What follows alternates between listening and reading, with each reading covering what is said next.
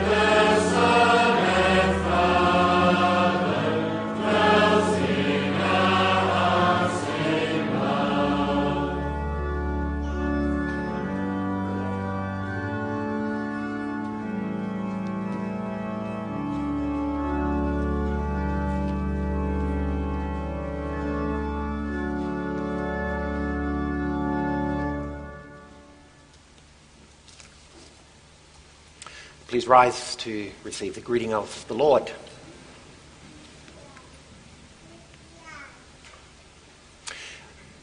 We confess our dependence on the Lord with the words of Psalm 124.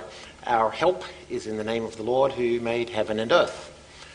Congregation, receive God's greeting with the words of 1 Corinthians 1. Grace to you and peace from God our Father and our Lord Jesus Christ. Amen. Let us sing together from Psalm 89. This morning we're giving attention to God's word about the anointing of David, and that's also mentioned in the verses. We'll sing from Psalm 89 as we give praise to the Lord by singing verses 6, 7 and 8. Amen.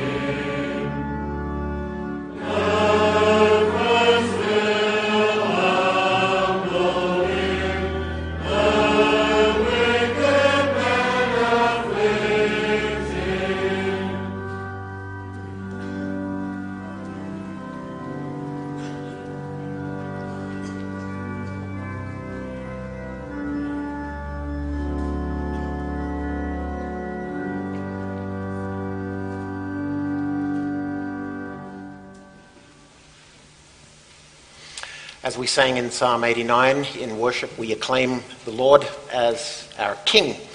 And as our King, our God has graciously delivered us from our sins and provides us with all our spiritual needs in Christ. And he also gives us his law to teach us his standards for how we should live. We'll now listen to God's commandments where he addresses us with these words. First saying, I am the Lord your God who brought you out of the land of Egypt, out of the house of slavery. You shall have no other gods before me. You shall not make for yourself a carved image, or any likeness of anything that is in heaven above, or that is in the earth beneath, or that is in the water under the earth. You shall not bow down to them, or serve them. For I, the Lord your God, am a jealous God, visiting the iniquity of the fathers on the children to the third and fourth generation of those who hate me, but showing steadfast love to thousands of those who love me and keep my commandments. You shall not take the name of the Lord your God in vain, for the Lord will not hold him guiltless who takes his name in vain. Remember the Sabbath day to keep it holy. 6 days you shall labor and do all your work, but the seventh day is the Sabbath to the Lord your God. On it you shall not do any work, you or your son or your daughter, your male servant or your female servant, or your livestock or the sojourner who is within your gates. For in 6 days the Lord made heaven and earth, the sea and all that is in them, and rested on the seventh day. Therefore the Lord blessed the Sabbath day and made it holy. Honor your father and your mother, that your days may be long in the land that the Lord your God is giving you. You shall not murder. You shall not commit adultery. You shall not steal. You shall not bear false witness against your neighbor. You shall not covet your neighbor's house. You shall not covet your neighbor's wife, or his male servant, or his female servant, or his ox, or his donkey, or anything that is your neighbor's. Let us now, in response to God's law, sing from Psalm 51, where we acknowledge that we depend on the renewing work of his Spirit to help us to keep his commandments, and we pray that he not remove his Holy Spirit from us. Psalm 51, verse 4.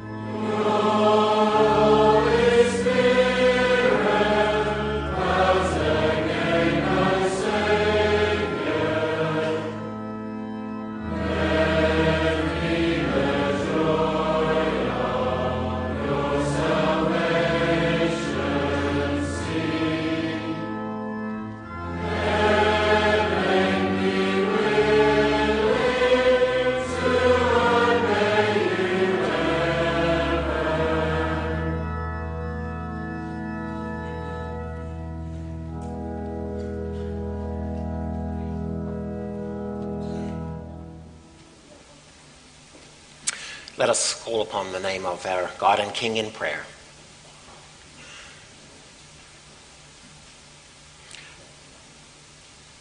Our Almighty God and Heavenly Father, we draw near before your heavenly throne, acknowledging that you are the only God and you are the King of heaven and earth. And you have the right to be king, for, Father, you have made all things by your powerful word. You have the right to be king because in majesty and splendor you rule and govern all things. You have the right to be king because you have also made each of us at your appointed time, and you have sovereignly directed our lives according to your eternal plan. And you have the right to be king because you also demand that we live according to your standards. And so, Father, we gladly worship you this morning, acknowledging you as the one, the only King, but also doing so joyfully and thankfully as those who know your kingship, as those whom you have called your citizens, your people. Heavenly Father, when we reflect on your divine standards and requirements for human conduct, we can only humble ourselves, acknowledging that the perfect love for you and for our neighbor, which you rightly demand of us, is so often lacking. By your grace, we experience a beginning of obedience, but Lord, it is only a beginning, a small beginning, and that only because of your work. And so, Lord, we pray that you will, as our gracious King, show us your favor. That you will not cast us into the eternal dungeon of hell, which we deserve, in light of our spiritual treachery and sin. But Lord, look upon us in light of what you've promised us through Christ. Lord, you've promised to wash us with his blood, to renew us with his Spirit. And so, Lord, we appeal to what he has done for us, for his perfect righteousness and obedience on our behalf, and his perfect suffering, and the condemnation he experienced in our place. And so we pray that you will look upon us in him and continue to deal with us in your mercy and compassion. Lord, we want to obey you. And Father, fighting against sin is so often a real struggle, a struggle in which we often falter and fail. Forgive us, Lord, for the many times we do. But also give us encouragement, Father. Give us your help, that by the power of your Spirit, that in this spiritual war, we may press on, we may make progress in lives of obedience and sanctification for your glory. And so, Lord, along with David, we pray that you will create in us pure, clean hearts, that you will renew a steadfast spirit in us, that you will give us new life in our hearts, that you won't remove your Spirit from us. But as you have promised, Lord, that the work that you have begun in us by your grace, that you will preserve it and uphold it and make it grow and increase. And so uphold us and continue your work in us so that we may serve you. Use us, Lord, as instruments for the well-being of your kingdom, for the glory of your name and for the benefit of our neighbor. And use your word this morning and this day to encourage us in light of your grace to us. We thank you, Father, that just as you created light in the beginning, so too by your powerful word, you are the one who creates life in our hearts and who helps us in the battle against sin. Use your word also here this morning to accomplish that in our hearts.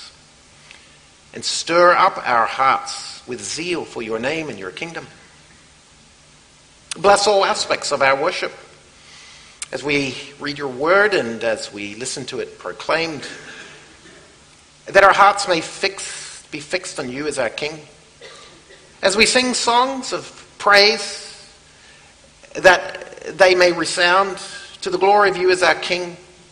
As we bring our offerings and our gifts of thankfulness, that they too may be directed to your service as our King. Grant that in all aspects of our worship you would be honoured. Be also, Father, with those who are not able to attend in person, those who are struggling with sickness, with other difficulties in their lives, encourage them also this day too. And may so we be encouraged, and may you, our King, be glorified. We humbly pray it for Jesus' sake. Amen.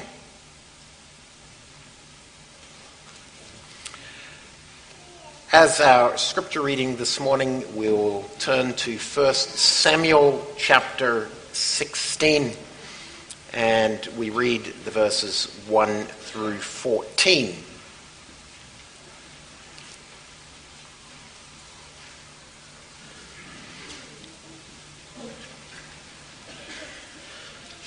First Samuel chapter 16, beginning at verse 1, and we read through to verse 14. Hear the word of the Lord. The Lord said to Samuel, "How long will you grieve over Saul, since I have rejected him from being king over Israel? Fill your horn with oil and go. I will send you to Jesse the Bethlehemite, for I have provided for myself a king among his sons." And Samuel said, "How can I go? If Saul hears it, he will kill me." And the Lord said, "Take a heifer with you and say, 'I have come to sacrifice to the Lord.' And invite Jesse to the sacrifice, and I will show you what you shall do. And you shall anoint for me him whom I declare to you." Samuel did what the Lord commanded and came to Bethlehem. The elders of the city came to meet him, trembling, and said, "Do you come peaceably?" And he said, "Peaceably. I have come to sacrifice to the Lord. Consecrate yourselves and come with me to the sacrifice." And he consecrated Jesse and his sons and invited them to the sacrifice. When they came, he looked on Eliab and thought, "Surely the Lord's anointed is before him." But the Lord said to Samuel, "Do not look on his appearance or on the height of his stature, because I have rejected him. For the Lord sees not as man sees. Man looks on the outward appearance, but the Lord looks on the heart." Then Jesse called Abinadab and made him pass before Samuel. And he said, "Neither has the Lord chosen this one." Then Jesse made Shammah pass by, and he said, "Neither has the Lord chosen this one." And Jesse made 7 of his sons pass before Samuel. And Samuel said to Jesse, "The Lord has not chosen these." Then Samuel said to Jesse, "Are all your sons here?" And he said, "There remains yet the youngest, but behold, he is keeping the sheep." And Samuel said to Jesse, "Send and get him, for we will not sit down till he comes here." And he sent and brought him in. Now he was ruddy and had beautiful eyes and was handsome. And the Lord said, "Arise, anoint him, for this is he." Then Samuel took the horn of oil and anointed him in the midst of his brothers. And the Spirit of the Lord rushed upon David from that day forward. And Samuel arose up and went to Ramah. Now the Spirit of the Lord departed from Saul, and a harmful spirit from the Lord tormented him. So far, our reading from God's Word.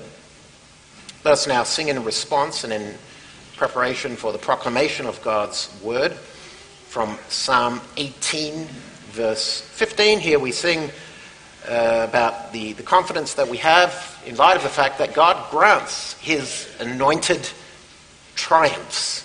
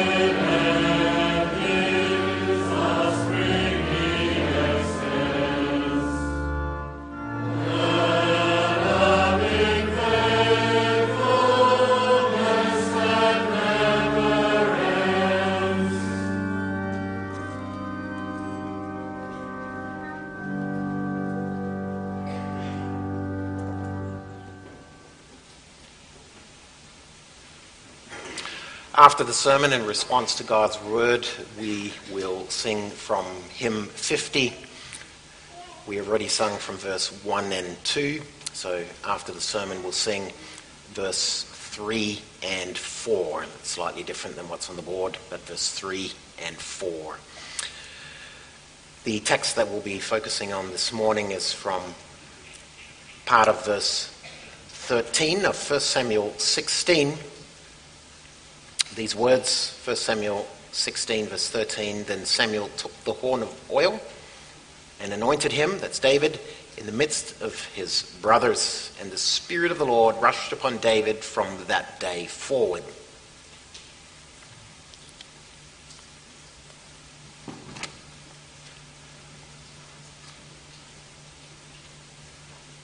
Beloved congregation of our Lord Jesus Christ, occasionally it happens when we are reading parts of Scripture and we come across some passage that immediately raises questions in our mind because it seems to conflict with something that we believe and are convinced is biblical.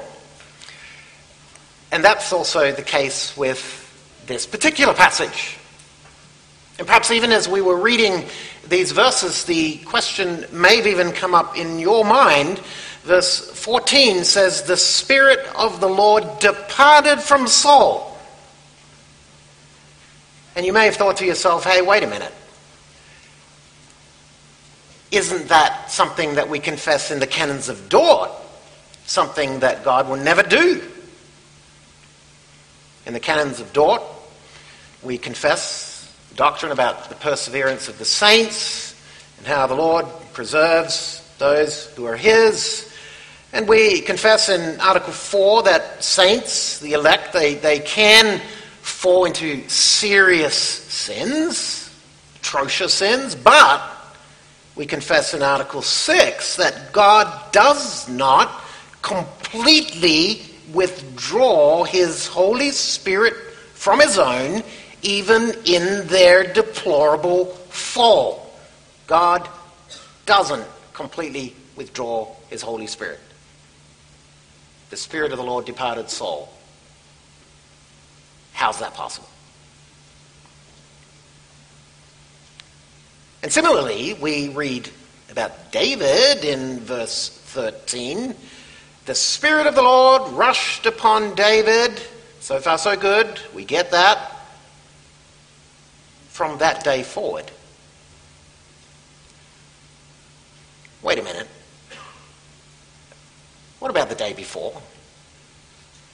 What about the week before? The year before? Didn't David already have the Holy Spirit? Wasn't he a believer? Didn't he, from his childhood, his youth, love the Lord? And wasn't the Lord working in him? Otherwise he wouldn't have had faith and trust. Well, to discover the answer to these questions, we need to consider carefully the place and the moment that these events are happening. And we need to connect what verse 14 says about the Spirit of the Lord departing from Saul with what verse 1 says about the Lord rejecting Saul as the king. And that's a key idea we need to keep in mind here. The king. Similarly, we need to connect what verse 13 says about the Spirit of the Lord coming upon David with what verse 1 says, that the Lord is now going to give a king among the sons of Jesse. That means then, this is no ordinary gift of the Spirit, as if David now, for the very first time in his life, has the Spirit working in him and becomes a believer. No. Similarly, it doesn't mean that at this moment Saul makes a change and one moment he's a believer, now he's an unbeliever. No.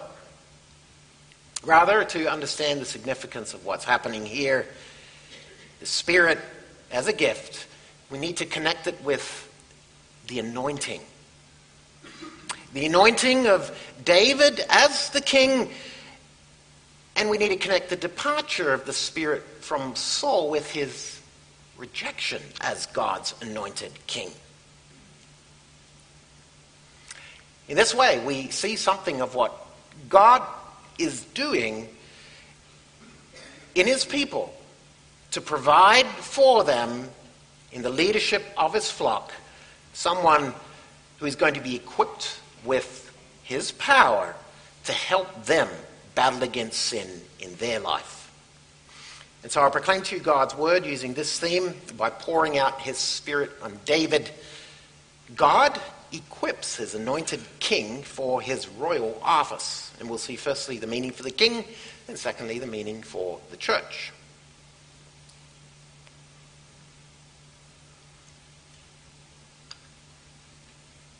To understand the significance of this particular event, we need to ask ourselves, what does the Bible teach elsewhere about anointing and being anointed as a king? What was involved? What did it mean? Well, in Old Testament times, the idea of anointing was connected with a more familiar experience. In a hot climate, it was common practice to be anointed, sometimes even with oil or other things, as a method of being refreshed or even protected against the sun. But we're not concerned with that here. What's clear here, because God's prophet, Samuel, is a key figure, is that this is not some ordinary, practical anointing. Rather, this is spiritual. It is theological. Hence, God's prophet is the leading figure involved. And if we look in the Old Testament laws, we discover that anointing was closely connected with worship of God in the tabernacle. In fact, in Exodus chapter 30, the Lord gives very specific instructions about the anointing oil. This was not something that you would just go to your back shed and see if you had any oil that you could use. No, there was a very specific formula. And you read that formula in Exodus 30, verses 22, verse 23. And there it explains that the anointing oil had to be made as follows. The Lord says to Moses, take the finest spices of liquid myrrh, 500 shekels, and of sweet-smelling cinnamon, half as much, that is 250, and 250 of aromatic cane, and 500 of cassia, according to the shekel of the sanctuary, and a hin of olive oil. And you shall make of these a sacred anointing oil, blended as by the perfumer. It shall be a holy anointing oil. So notice very carefully. They can't make this oil however they want. It has to be done exactly as God specifies. God instructs how to make it. In fact, the whole idea of anointing is God's. Furthermore, the Lord also gave instructions about what and who had to be anointed. That passage in Exodus 30 goes on to say, with it you shall anoint the tent of meeting, and the ark of the testimony, and the table and all its utensils, and the lampstand and its utensils, the altar of incense, the altar of burnt offering and all its utensils, and the basin and its stand. You shall consecrate them that they may be holy. Now, what do all of these things have in common? All of them had to do with the worship of the Lord. Tabernacle worship. Right down to the details of the little pots and pans and the forks and the knives. They are included there, utensils. But not only the material objects involved in worship, also the people. And so Exodus 30 goes on to say, you shall anoint Aaron and his sons and consecrate them that they may serve me as priests. Aaron and his sons had that role of functioning in tabernacle worship, and so they too had to get anointed. The Lord also gave instructions that if something was not used for tabernacle service, it was not allowed to be anointed. He says there, this shall be my holy anointing oil throughout your generations. It shall not be poured on the body of an ordinary person. And you shall make no other like it in composition. It is holy, and it shall be holy to you. So here it's very clear that this oil is not to get confused with other oils. It's not to be used like other oils. It is something unique connected with God's worship. The Lord, in that way, via anointing, was designating something as linked to his service. And so that's the first implication of anointing, being set for service. But there's a deeper meaning yet. Because anointing also pointed to a reality that if God sets you aside for service, he is going to equip you for that service. And what is it that sanctifies God's people and enables them to serve him? It's the Spirit of God. And so we can say that the anointing oil symbolized the Holy Spirit.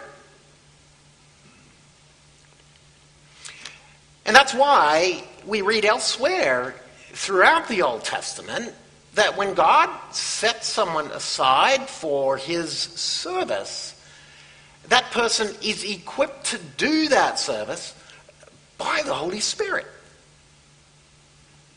We read about this equipping of the Spirit in connection with Judges. Othniel, the Bible says, the Spirit of the Lord came upon him and he judged Israel. We read the same of Gideon, we read it about Jephthah, we read it about Samson. Remember Samson, the Bible describes the Spirit coming mightily upon him, and he tears a lion apart like you would tear apart a young goat, even though he had nothing in his hand. He's equipped by the Spirit to do things that people otherwise would not do. We also read about the equipping of the Spirit with priests. And so in the light of this background, it should come as no surprise at all that when the Bible tells us about God's king, that we read about anointing and that we read about the Spirit. The Spirit, because this anointing is a visible picture that God is setting aside a particular person to be a king. And that's why this is the accompanying description that we read in connection with the anointing of Saul in chapter 10 of 1 Samuel. Samuel took a flask of oil and poured it on his head and kissed him and said, "Has not the Lord anointed you to be prince over his people Israel? And you shall reign over the people of the Lord, and will save them from the hand of their surrounding enemies." And to confirm that this is the significance of this anointing, that same chapter goes on to say this later in the chapter: "The Spirit of the Lord will rush upon you, and you will prophesy with them," that's with prophets, "and be turned into another man." And you can read about that happening later in 1 Samuel 10 as a very special indication that the Lord would equip Saul. The Spirit works in Saul in a very special way after his anointing, and he even prophesies. So what can we conclude from all this? Well, we see that the Lord is busy caring for a people. In this world that is broken and messed up with sin, God doesn't allow sin to just run its course. Instead, God chooses a people for himself, whom he gives his laws to teach them how he wants them to live in fighting sin. And as a special gift, he gives them a king to rule over them and to help them in this battle against sin and to help them live by his standards. And that is why one of the jobs of the king was to protect this people. Saul was instructed that he would reign over them and save them from their enemies. In fact, this was one of his first missions. He had to go out, and being anointed as king meant go out, fight Amalek, destroy them. The background to Samuel is in the previous books, and particularly the book of Judges. Children, do you know a repeated theme that you find in Judges over and over again? It's this: in those days, there was no king in Israel. Everyone does what's right in their own eyes. They don't serve God's law. They don't honor him as the king. And what's the problem? There's no king. And if you read the book of Judges, you see the mess that this causes. Over and over again, there's this repeated cycle of reformation and defamation. And the further you get in Judges, the deeper it gets, the darker it gets. The last few chapters are just horrifying, the kind of things that happen. In those days, there was no king in Israel. Everyone does what's right in their own eyes. And what does the Lord do in his grace? He gives his people a king. Oh, they wanted king for the wrong reasons. The God had already included in the provisions of the Mosaic laws, rules about kingship. Because without leadership, without the Lord ruling them, God's people would constantly live like the judges. We would live like the judges in the days of the judges, doing what's right in our own eyes and in a cycle of misery and sin. And so to rescue his people from that, in his grace and his goodness, also to rescue us from that, the Lord is at work redeeming. And at this moment, the special gift he gives to do that is an office bearer of a king.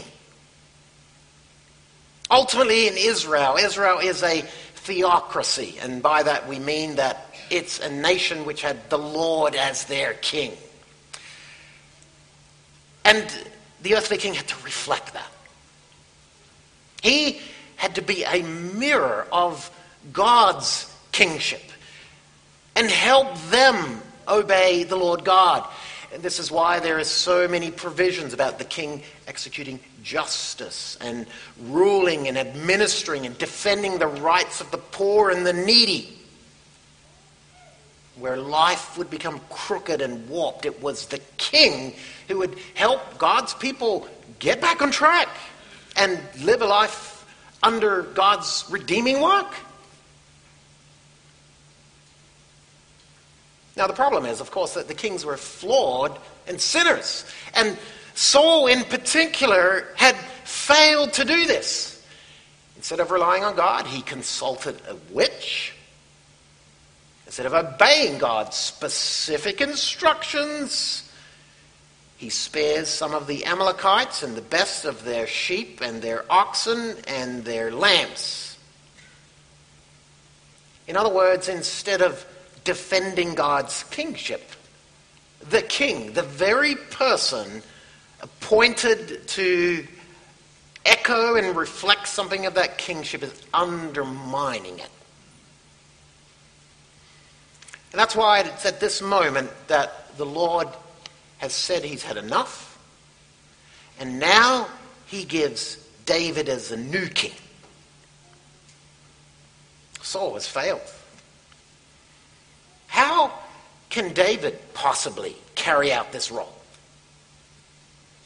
Who, as a human being, is sufficient to do this kind of job in mirroring something of God's rule and helping his people fight against sin? Who is capable of doing that? No one in themselves. Not Saul, and not David either. And that's where we see the beauty of the text of this morning. David isn't just given the job of a king. He's anointed. That means God will also give him the Holy Spirit in a special way for his special office to help him carry out this task. He can depend on the Spirit in his office as king. That's the meaning for the king. And that brings us to our second point, the meaning for the church.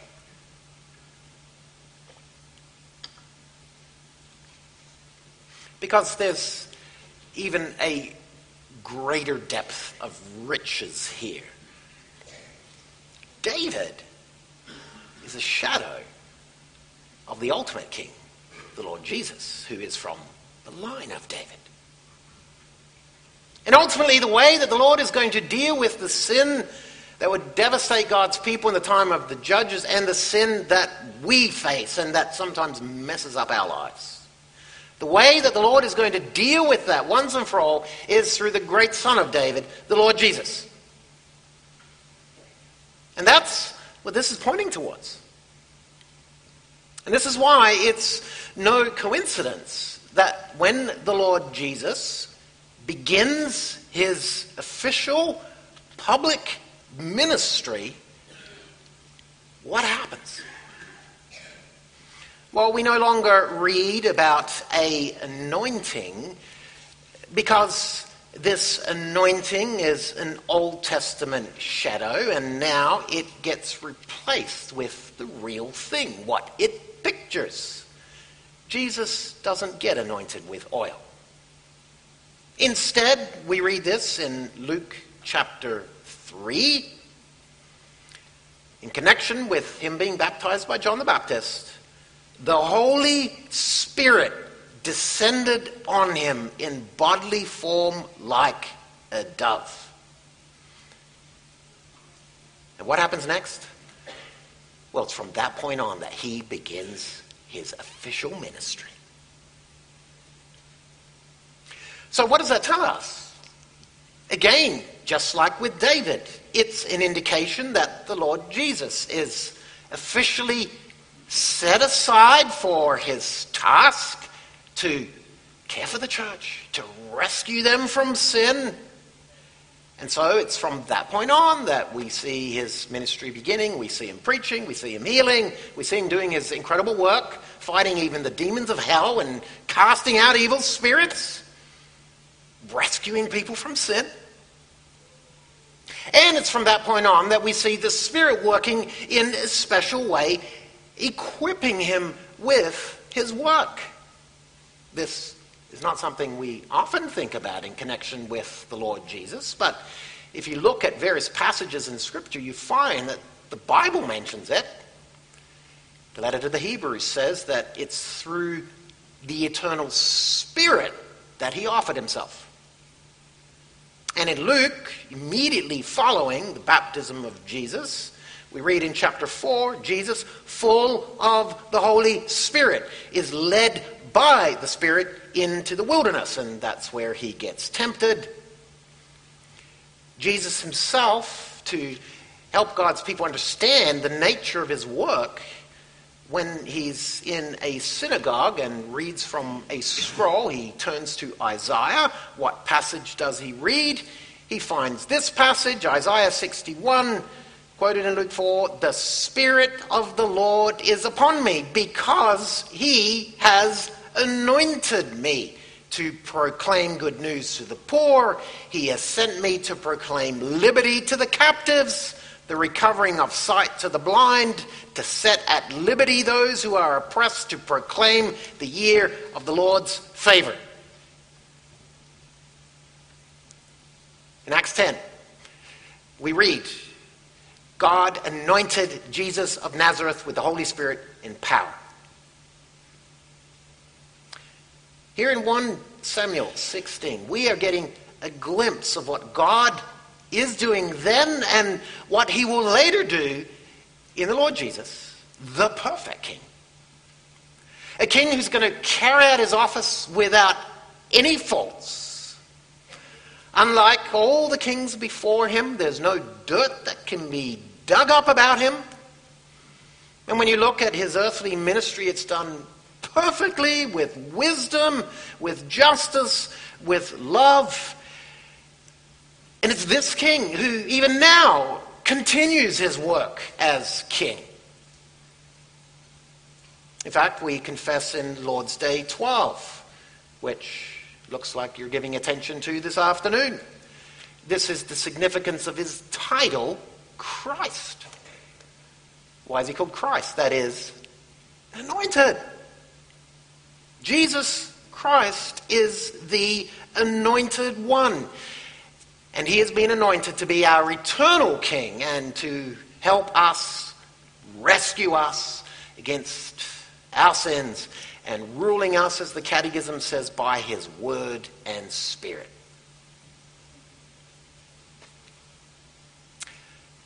But we can carry the lines even further.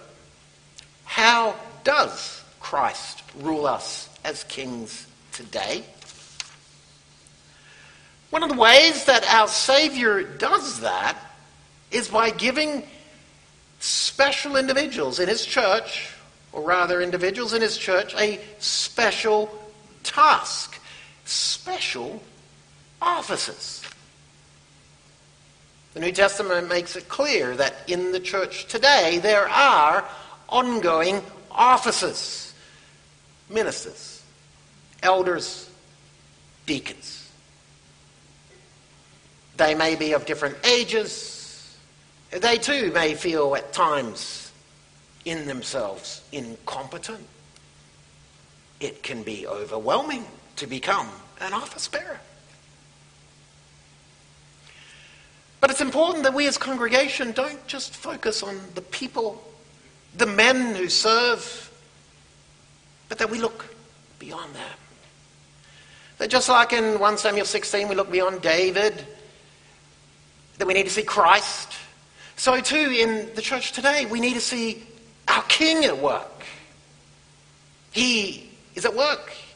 He wants us to obey him and follow his laws, his good ways.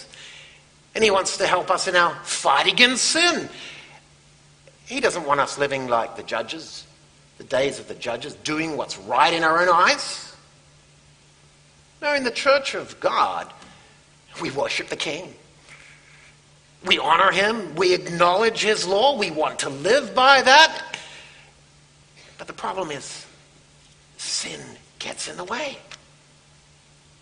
And so to help us in that, the Lord gives office bearers. And that's one of the ways today that he continues his rule. Christ is the one who gives you a minister to proclaim his rule. Christ is the one who gives you elders who visit you to see how things are going with your walk of life. Christ is the one who gives you deacons to ensure that in the congregation there's love and mercy and his standards of grace are being enjoyed among God's people. And what about from their perspective as office bearers? Well, to be an office bearer can be terrifying. Who is sufficient to do that kind of work? And that's why it's an encouragement also for office bearers today, just like it was for the king then, that these are tasks you don't do in your own strength. No, the Lord equips by his Spirit. In fact, in the unique situation of the early church, we read that when office bearers were appointed, there was a laying on of hands, and along with that came a special gift of the Holy Spirit. Now, that was a very unique situation. They didn't yet have the entirety of God's Word, but it shows something of the principle. When the Lord gives someone a special task in his church, he is going to equip them. And that's, congregation, how this then also applies to us individually. Because this fight against sin is something that we're part of. You are kings. It's part of the confession that we make in Lord's Day 12. Lord's Day 12 says that we share in Christ's anointing. See, David shared in Christ's anointing, but you share in Christ's anointing too. And what does that mean for you? Well, it means that you need to fight with a free and good conscience against sin and the devil in this life. Who is sufficient to do that?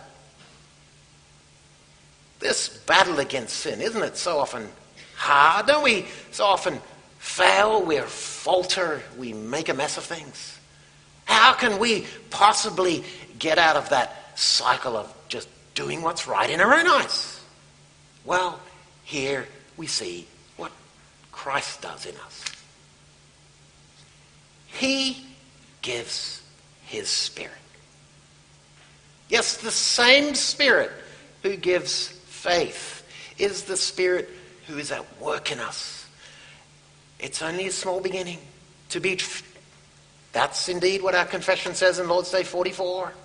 But it's a beginning. And by the grace of God, the Spirit is at work in the hearts and lives of God's people. We don't have to fight sin in our own strength. We can't.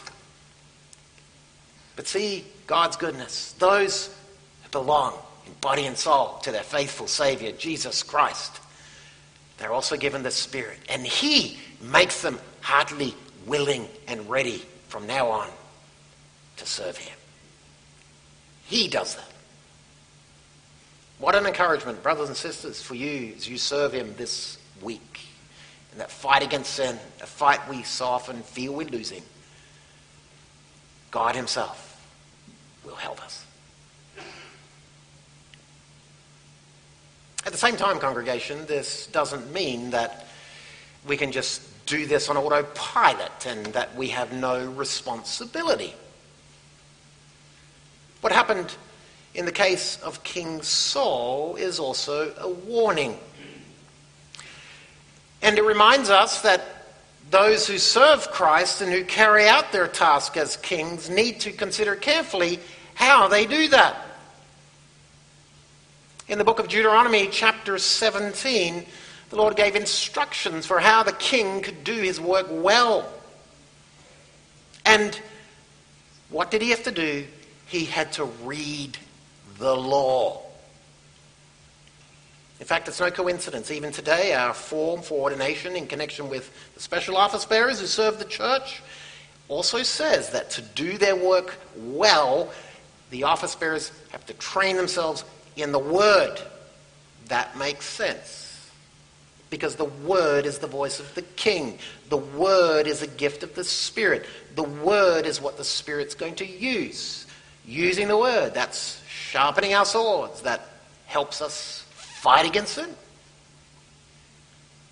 And so it means that also for us today, to be kings and to carry out this task, we need to soak ourselves in what the Spirit says, reminding ourselves about the grace of God and reminding ourselves of His wise ways. Brothers and sisters, today again, you have heard the proclamation about your King, our Lord Jesus Christ, and what He is doing in rescuing us from our sins. The people who He rescues, you and me and ourselves, are incapable. But look at His goodness. He doesn't leave us alone. He gives us a task, and He is the one who helps us to carry it out. So don't grieve Him by open sin and shame, but follow Him, depend on Him, rely on Him, and give praise to Him, the King of Kings. Amen.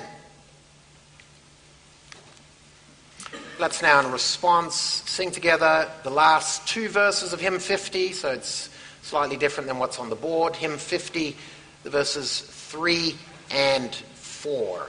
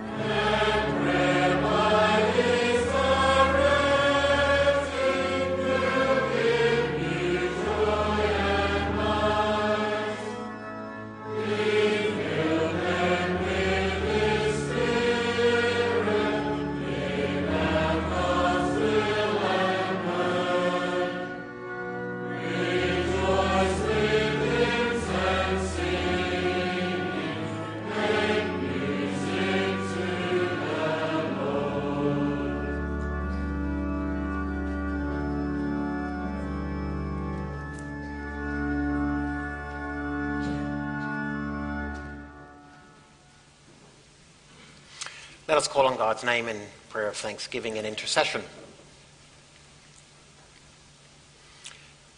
Our gracious God and Heavenly Father, Lord, we thank you for your patience with us.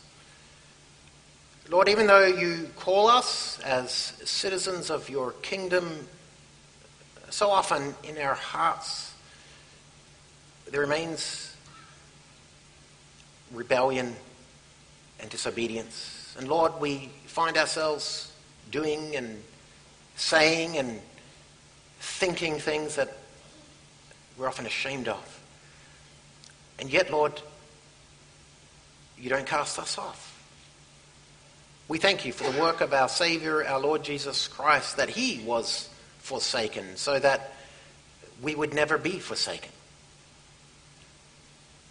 And Lord, we pray that you will also help us in our fight against sin. And Lord, sometimes we can feel entangled. Sometimes we can feel that the task is hopeless. Keep us from giving up. Give us hope. Give us encouragement. By your grace, enable us to see also progress in our lives in the battle against sin.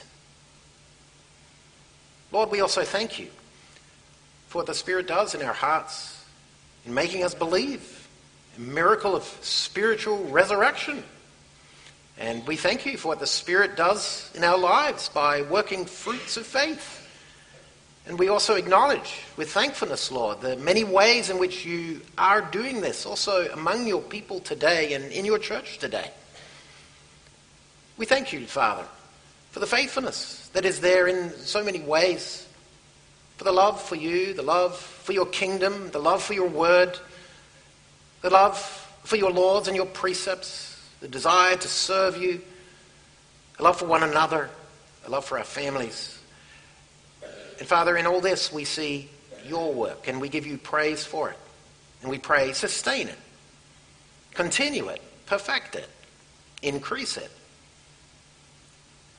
Lord, we thank you that in your care for us, you are also pleased to give us office bearers, to care for us, and it's even to rule over us, and to reflect something of your good rule.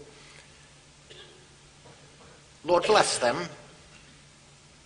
and use them as instruments for the well-being of your kingdom and the proclamation of Christ as King. Bless the minister of the congregation, Reverend Poppy.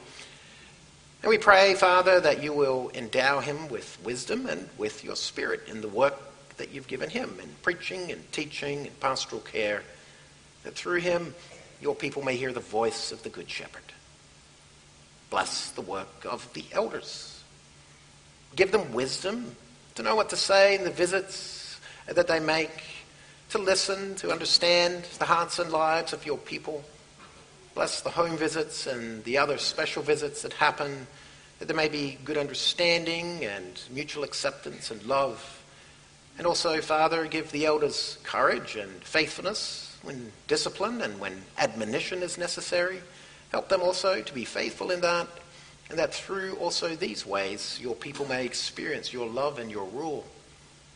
Bless the work of the deacons, and grant that through their care and as they motivate the congregation in their love for one another, that so also the fruit of the Spirit and love and care may abound and increase, and in that way we may live among your people, experiencing your comfort and your love.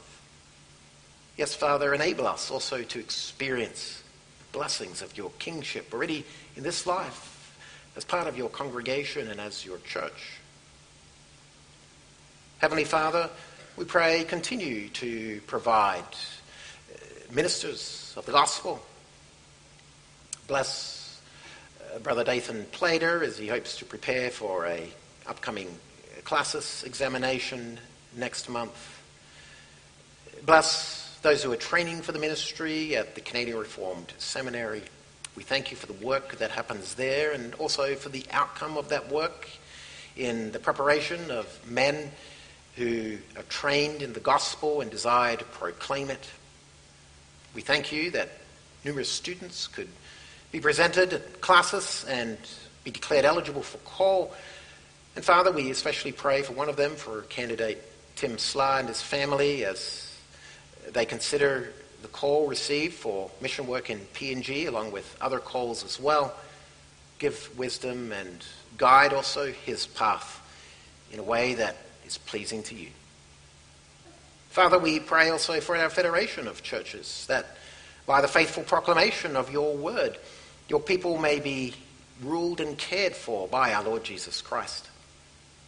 We thank you that today there can be the institution of a new congregation, Cardup Brook, and next week, if it's your will, the institution of a new congregation in Comet Bay. Lord, we thank you for these developments.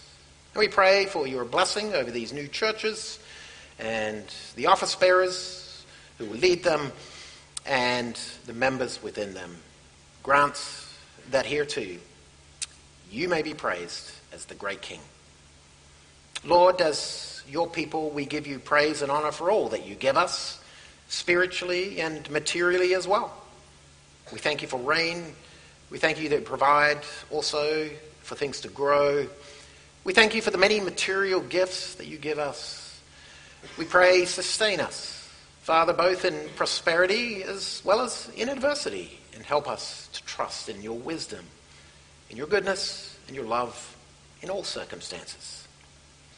And so, Father, we pray that you be with each of us as we serve you in unique circumstances, circumstances where we may even have private battles to fight, sins to struggle against, challenges to face, circumstances that are never unknown to you, our God. And so support us and strengthen us and help us to look forward to the day, Father, when sin will be banished completely, when our King will return in splendor and glory, and where our service too will be perfected forever. Heavenly Father, may that day come soon. We pray it in our Saviour's name. Amen.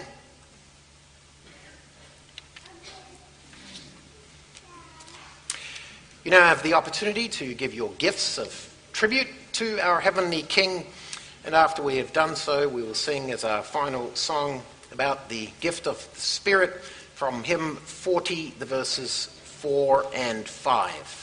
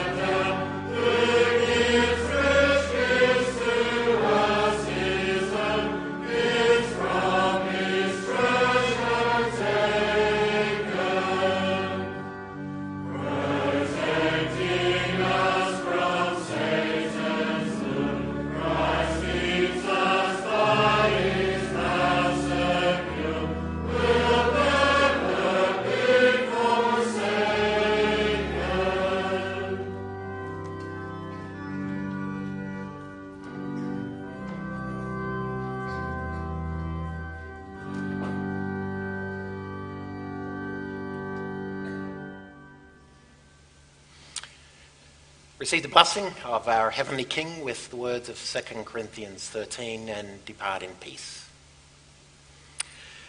The grace of the Lord Jesus Christ and the love of God and the fellowship of the Holy Spirit be with you all. Amen.